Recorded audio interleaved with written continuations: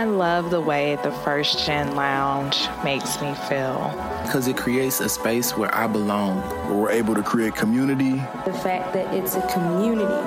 It's a safe place. It also gives me a place to understand different perspectives. The stories of these individuals prescribe transformational perspective. I receive encouragement, enlightenment, empowerment. And also serve as a catalyst to just keep going. Where we're able to be our true selves. I'm allowed to be an unapologetic first gen. And above all else, tell our story. And every episode is unique. I love it. I'm your host, Dr. Eve, and I'd like to welcome you to the First Gen Lounge. Welcome back, family. What's up? Okay, so I'm not even going to say it this week because you already know what it is, don't you? And another one, amazing. Yes, she is. But Quin comes with us today with a story that I have never heard. And you may have never heard it either, and that's why I'm so fascinated. So I'm just going to, like always, dive in, introduce you to who we got with us today, and let her take it away because, man, powerful. But just be ready to get moved. If you got some tissues nearby, get some tissues, because when she told me her story, I was like, ain't no way. All right. But Quin, look, since I already hyped you up, how you doing? Thank you. I'm so grateful and blessed to be here and be able to share this story with other people and just to, be around all this amazing Black girl magic. I'm excited for it. Oh my goodness, you excited? I am too. Would you please tell us your story? Who is Quin Taylor? Like, what do you do? All the stuff, because you knocked me off my feet when we talked the first time. And I sat thinking about you for a few days, like, wow, who would have thought? So yeah, let's dig in. Who is Quin Taylor? Quin Taylor. So usually when I introduce myself, I say, what's going on is Quin Taylor, chronic illness warrior, patient advocate, speaker. That's the part most people see, but to dig a little deeper, Quin Taylor is someone who went on a very unexpected journey through life and came to a very unexpected place with it. I call them defining moments. So when I was an undergrad, I was living my best good life, and my body just went out of control. I started swelling up. I would have scabs over my legs from when my skin was tearing from the swelling. I was fatigued. All kinds of things were going wrong. So I ended up coming back home and finding out I was diagnosed with chronic kidney disease. I knew about kidney disease because my dad was actually on dialysis. His kidneys failed before I was born. So dialysis had always been a part of my life. I always tell the story, I'm a little more seasoned. So back in the day in grammar school, they used to teach about gender roles. And the mom stayed at home, took care of the kids. The dad went to work, and I had to raise my hand and say, no, the dads go to dialysis and the moms go to work. And so they were like, no, let's talk about it. That was probably one of the first times I realized my life was a little different. So after I got the diagnosis, I was in school. I was an undergrad, but I went ahead. I registered school. I'm from Chicago, South Side. And so I went ahead and finished my undergraduate studies, which was one of the greatest achievements. No one tells you getting your undergrad degree is probably one of the most challenging things you'll do in your life. But once you do it, you earn that, and no one can take that away from you. I was so empowered. I went on to grad school to get my master's in clinical professional psychology. And halfway through, my kidneys failed. I went through surgeries. I would go and have fistula placement surgeries, and 2 weeks later, go back to class, trying to finish this degree because I just knew this is what I was supposed to do. I was in love with psychology. I wanted to be a therapist. I wanted to be a psychiatrist and change the world. And I always say, you make plans and God laughs at you because he has something totally different. So at 27, my kidneys failed and I started dialysis. Me and my dad actually started that. My dad had a transplant. He had gotten a transplant 10 years prior. And his transplant went out at the same time I started dialysis. So we dialyzed together. We actually sat across from each other. And I went through this hard time of grieving because the life I had for myself was no longer the life that I was living. I had this plan to get married, have 2.5 kids, white picket fence, a dog. And that wasn't the story anymore. And so I had to learn to let go of the story I had for myself to embrace the journey that God was taking me on. And the journey ended up being more than I could have ever asked for.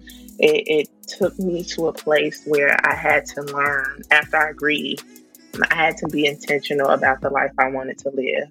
I had to be intentional about the relationship I was going to have with my chronic invisible illness. I could be angry, I could be defeated, or I could decide that I was going to have dialysis and it wasn't going to have me, and that's what I chose. I wanted to be free. I had enough things to carry. At that point, I was being a primary caregiver for my dad. I was trying to do dialysis. I wanted to get on a list for a transplant, and I had to lose weight to do it. So I was working out and eating right. It was so much other physical barriers. I didn't want emotional baggage to carry with me. So I decided to just be content with where God had me and exercise gratitude. And part of that also was when I learned about grieving the life that I had, it took losing things to learn to appreciate what I had. Something as simple as water. When you're a dialysis patient, you're restricted to 32 ounces of fluid a day. Yeah. So most people, you're drinking your fluid allowance and 1 bottle of water. So after, dialysis, I learned to appreciate a sip of water, because anybody can take a sip of water when you're thirsty. But when you're on the fluid restriction, you can't always do that. So every sip of water became very precious, and I began to be grateful for it. I didn't want to lose things again to learn to appreciate them. So I went through this journey and I shared it with the world, told them I had kidney failure, and they supported me and they encouraged me through it. And I decided that I wanted to, my purpose is to help people. So I decided to start doing advocacy. I took what I knew from my degrees. I was a social worker. So I took what I knew from being a social worker. That taught me how to relate to people. It taught me how to meet people at their level, to establish communication and understanding. And then as a chronically ill patient, I know what patients needed. And so I put those things together to do patient advocacy and reach out to patients and educate them. And I lived a life that I didn't even live before dialysis. I traveled, I went and spoke, and people, the beauty of it, the magic in those moments where you could literally see people feeling what you're saying. And it resonated with them and they felt it. And I took them through these stories and their emotions. And I was like, that's a gift. So I know that I need to go out here and educate and inspire and empower people. So that's what I did with advocacy. And then one morning, I got a phone call at 3:30 in the morning saying, we have a kidney for you. And I went in the hospital. Most people have to get called 3 to 4 times first. But it was the first phone call and they said, I have a kidney for you. I went in 4 hours later. I was in the OR. At midnight, I came up to ICU, and the first time I opened my eyes, it was like opening my eyes for the first time in a long time. Like I was seeing the world again. Everything looked brighter. Everything looked clearer. It was literally like coming out of this fog, and it was like I'm living again. I went through recovery, and it was tough. My recovery, I won't say it was tough physically, but there was a lot of moving parts. And part of that was 6 weeks later to the day after I was transplanted, my dad passed away suddenly. And my dad was my everything. He was my sunshine. If you saw me, you saw him. We had an unbreakable bond. So to be at this place in life and not have him with me, I was lost. I was very lost. But again, that's where the kidney came in, because it saved my life 2 ways, right? So not only did it save my life, it was a life-saving transplant, but it saved my life because I didn't know how I was going to live life without my dad.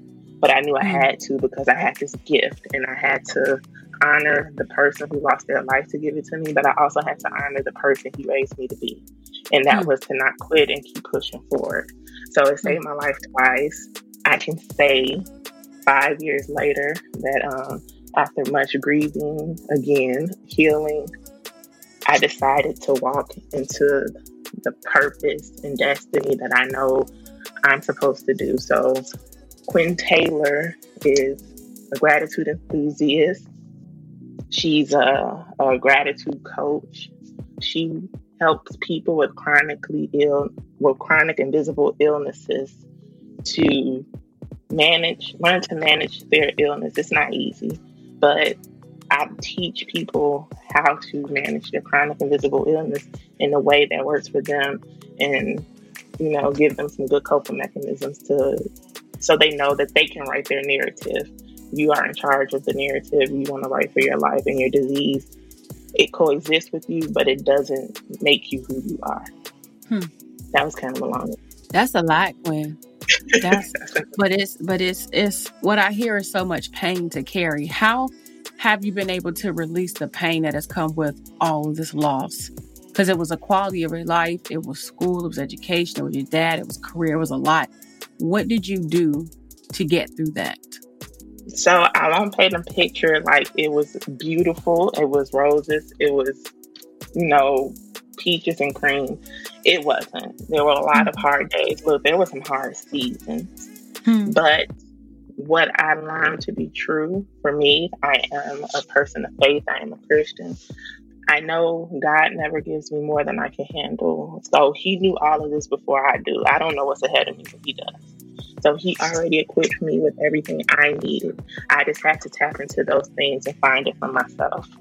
It took some self-exploration. It took some searching myself. It took some therapy.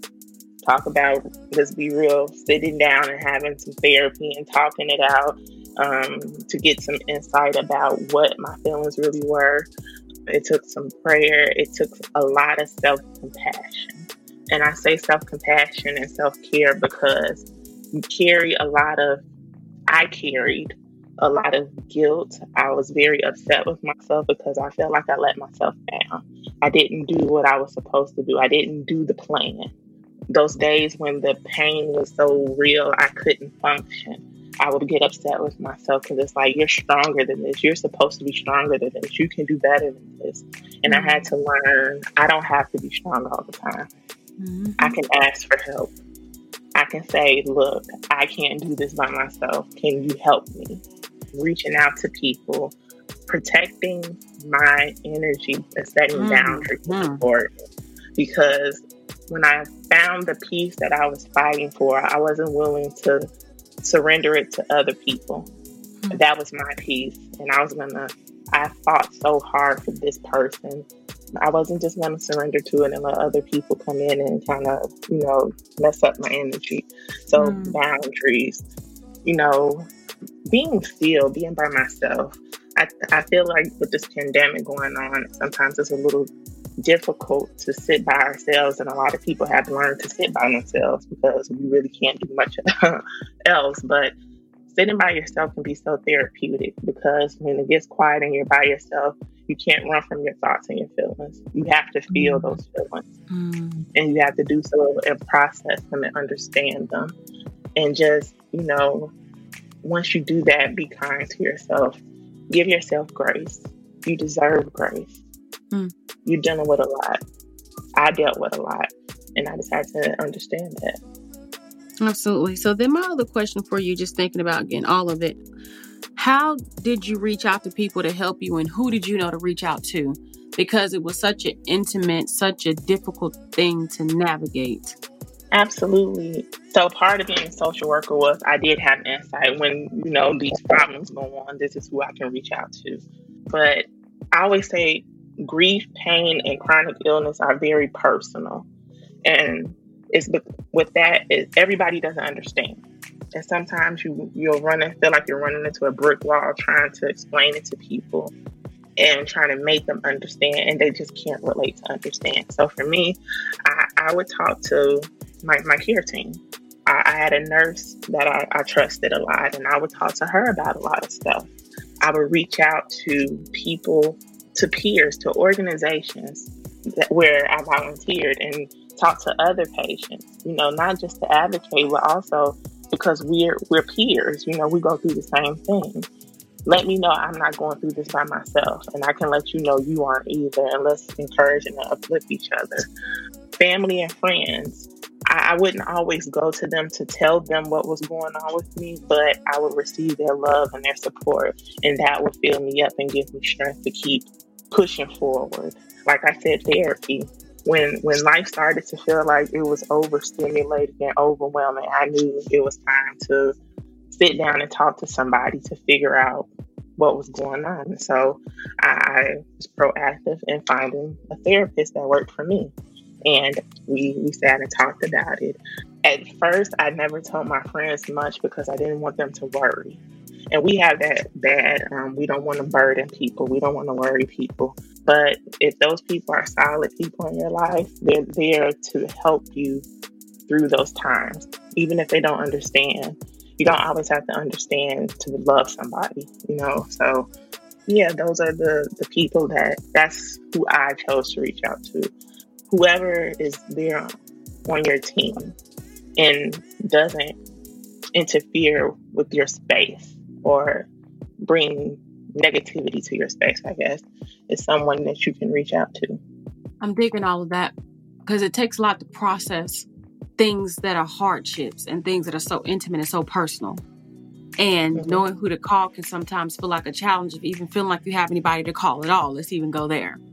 So the fact that, you know, you had a strategy or you had a thought about who to reach out to and have even been able to share with us what that looks like is extremely exciting, because at the end of the day, it's important for us to know we've got somebody who's going to have our back. And this is maybe what we need to do to say, I need you right now. But even thinking about all that you have experienced, you still decided to take the entrepreneur route, being a speaker, an author. Why?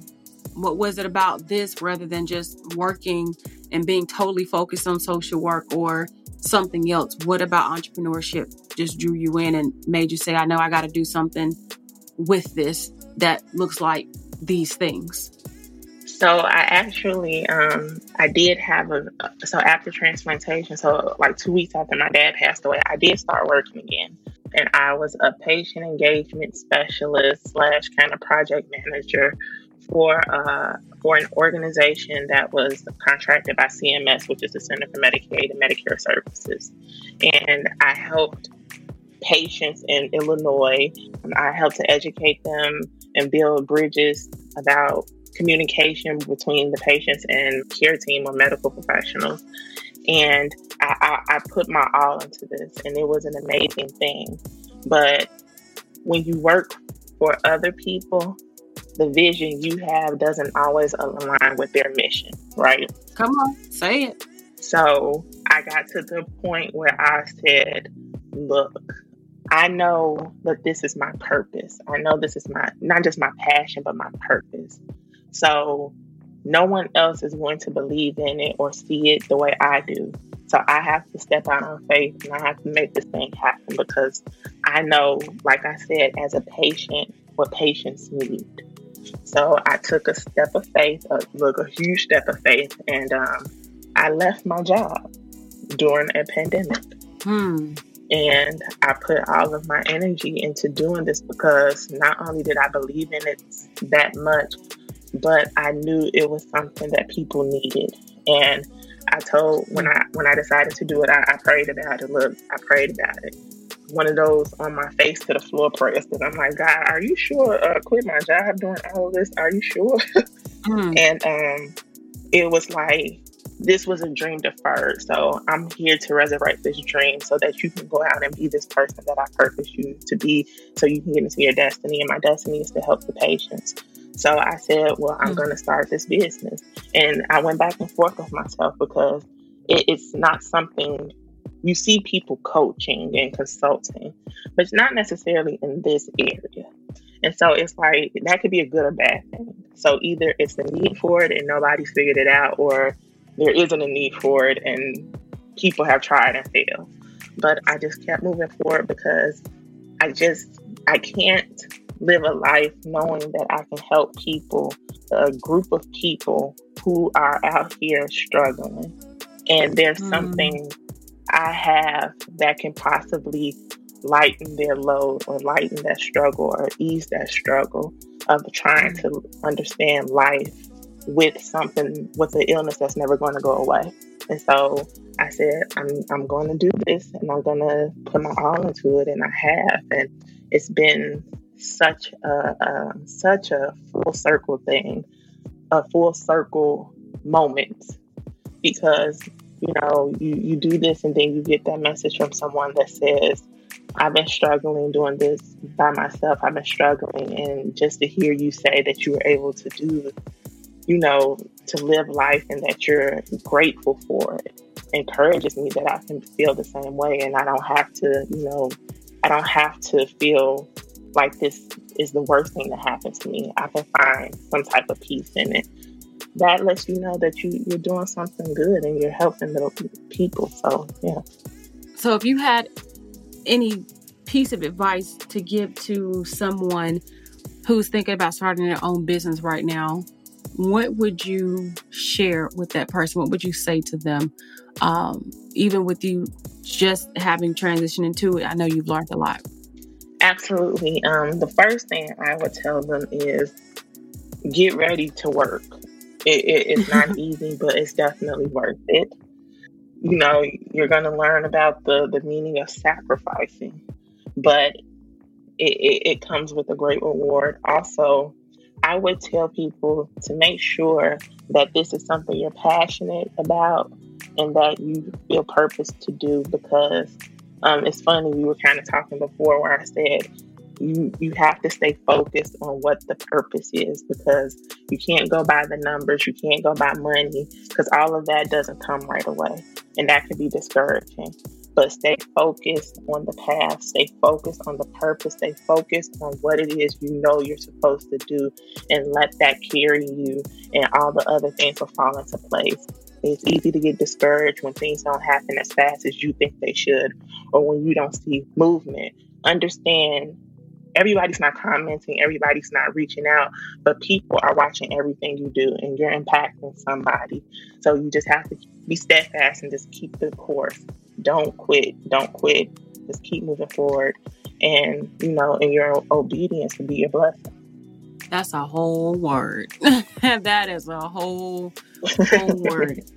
Because look, 4.5 years later, ain't nothing changed. And I mean, things have changed, but it's work. It is work.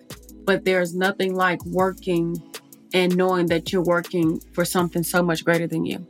And that's something that I am really, excited about, and just love to hear your enthusiasm about it, but also your trust and your belief, because at the end of the day, it all comes down to belief anyway. And if you really believe in what you're doing, and you know that it is what you are supposed to be doing, let nothing shake you, because it'll shake you. Sometimes entrepreneurship will shake you. But I'm telling you, I laugh with some of my friends and mentors recently, but it wasn't funny back in the day, but this is the thing that I have done the longest, but it's the thing I have enjoyed the most, and the thing that I feel the most passionate about. So I'm just going to leave that there. Mm-hmm. But man, we are at a point though in our conversation where, we're about to wrap it up, and you have really shared a lot of good wisdom just about even finding peace in a storm, which I'm very, very grateful for. So what I would want to know now, just in general, if you had a thought to leave us with about life or anything, something for us to marinate on, what would that thing be? If I could leave you with one last piece, we don't control life.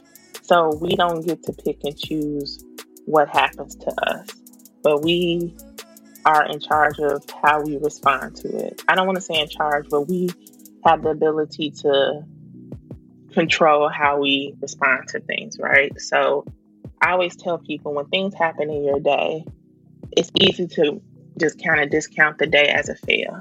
But that's one moment in your day. There's a lot of moments around that. So take that moment, reconcile it was a moment, and move on and enjoy your day. It will not, being upset with it about something will not add a moment back to your life, but it'll take a whole lot of moments away. Enjoy things in the moment. Enjoy life in the moment. Don't wait to lose something before you learn to appreciate everything you have today. And I think that's the most important appreciate everything you have, because if you lost it tomorrow, you'll live with regret, or you'll carry this, I wish I would have. Don't live in I wish. Say, I appreciated, I loved, I was grateful for everything in every moment. Mm-hmm. And just let that bring you peace in your life. Just live in the moment. Let's just do this. I ain't got no tambourine, but we gonna go with that. But it is and has been such a joy to have you. And I mean, y'all heard it first.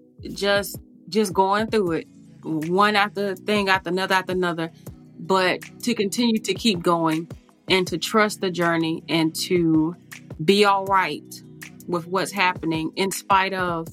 That is quite a story to tell, because you literally, depending on how you look at it, you literally almost lost it all. From that perspective of just your health and your happiness and your well-being and your peace of mind, all, but you just said nah. So nah. I ain't got time for that foolishness. That's what you said. And look, I can't be bothered. Not at all. Not today. And shout out to, our mutual friend, in case she tunes into this, Dr. CJ Price, who was a former guest on the podcast, not a former previous guest on the podcast, who is quite amazing, who is blazing trails. And it's beautiful to see, like you said, other dynamic Black women just doing things to support and to push forward. And she's quite the sister. She really is somebody who I adore. So just giving her love for even helping you get to this moment too, for seeing light. Yeah, I know she was purpose. When I started, I prayed for purpose partners and divine connections. And I know that she's definitely been a purpose partner, because she's been there and helped in ways I can't even talk about. So, yes, definitely shout out to Dr. CJ Price. Yes. All right. Well, look, for those of you who are like, how can I connect? How can I get, a hold of her work? How can I book her? Make sure you check those show notes, because all of her information is there. All you got to do is click the link in the show notes, and it'll take you straight to her. So rather than you having to try to quickly scribble and figure out what the name is on social media, we got you there. But again, thank you so much, Quin, for being here. Thank you for your love, for your light, for your energy, and for your resilience. I'll definitely tell you that. And know if you ever need us, we got you. Thank you again. I feel so blessed for this opportunity to share. And, we stuck together now. So family forever. Absolutely. Say that.